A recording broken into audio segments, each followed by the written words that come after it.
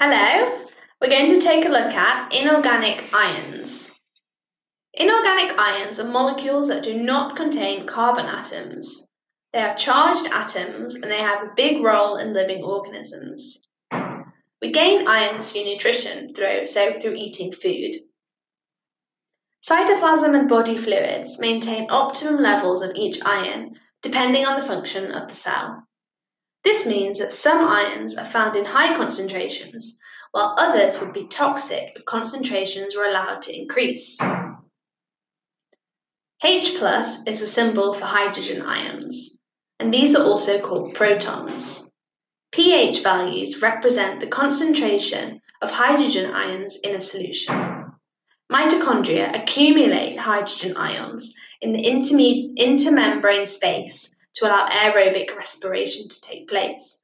So that's during chemiosmosis in aerobic respiration. Fe2 plus is the symbol for iron ions. Iron ions are a central part of the heme group in hemoglobin, allowing red blood cells to transport oxygen and carbon dioxide. Na plus is the symbol for sodium ions.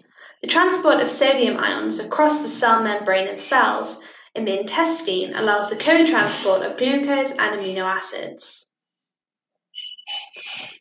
PO4 3- is the symbol for phosphate ions. So it's a phosphorus with 4 oxygen atoms surrounding it. Phosphate ions are an essential part of the sugar phosphate backbone of DNA molecules. Adenosine triphosphate, which is ATP, can form ADP and release a phosphate ion along with energy. ADP can also store energy by gaining a phosphate ion and taking in energy. ATP is the universal energy currency of living organisms. So, H plus is used in aerobic respiration. Phosphate ions are used to form ATP from ADP. Iron ions are found in hemoglobin and they allow the transport of oxygen, and we gain ions through nutrition, so eating. And that basically sums up what you need to know about inorganic ions. If this episode has got you in the mood for more revision, then head over to senecalearning.com where you can revise all of your A-level subjects absolutely free. And if you're on Apple Podcasts or Anchor, then you will find a link in the bio.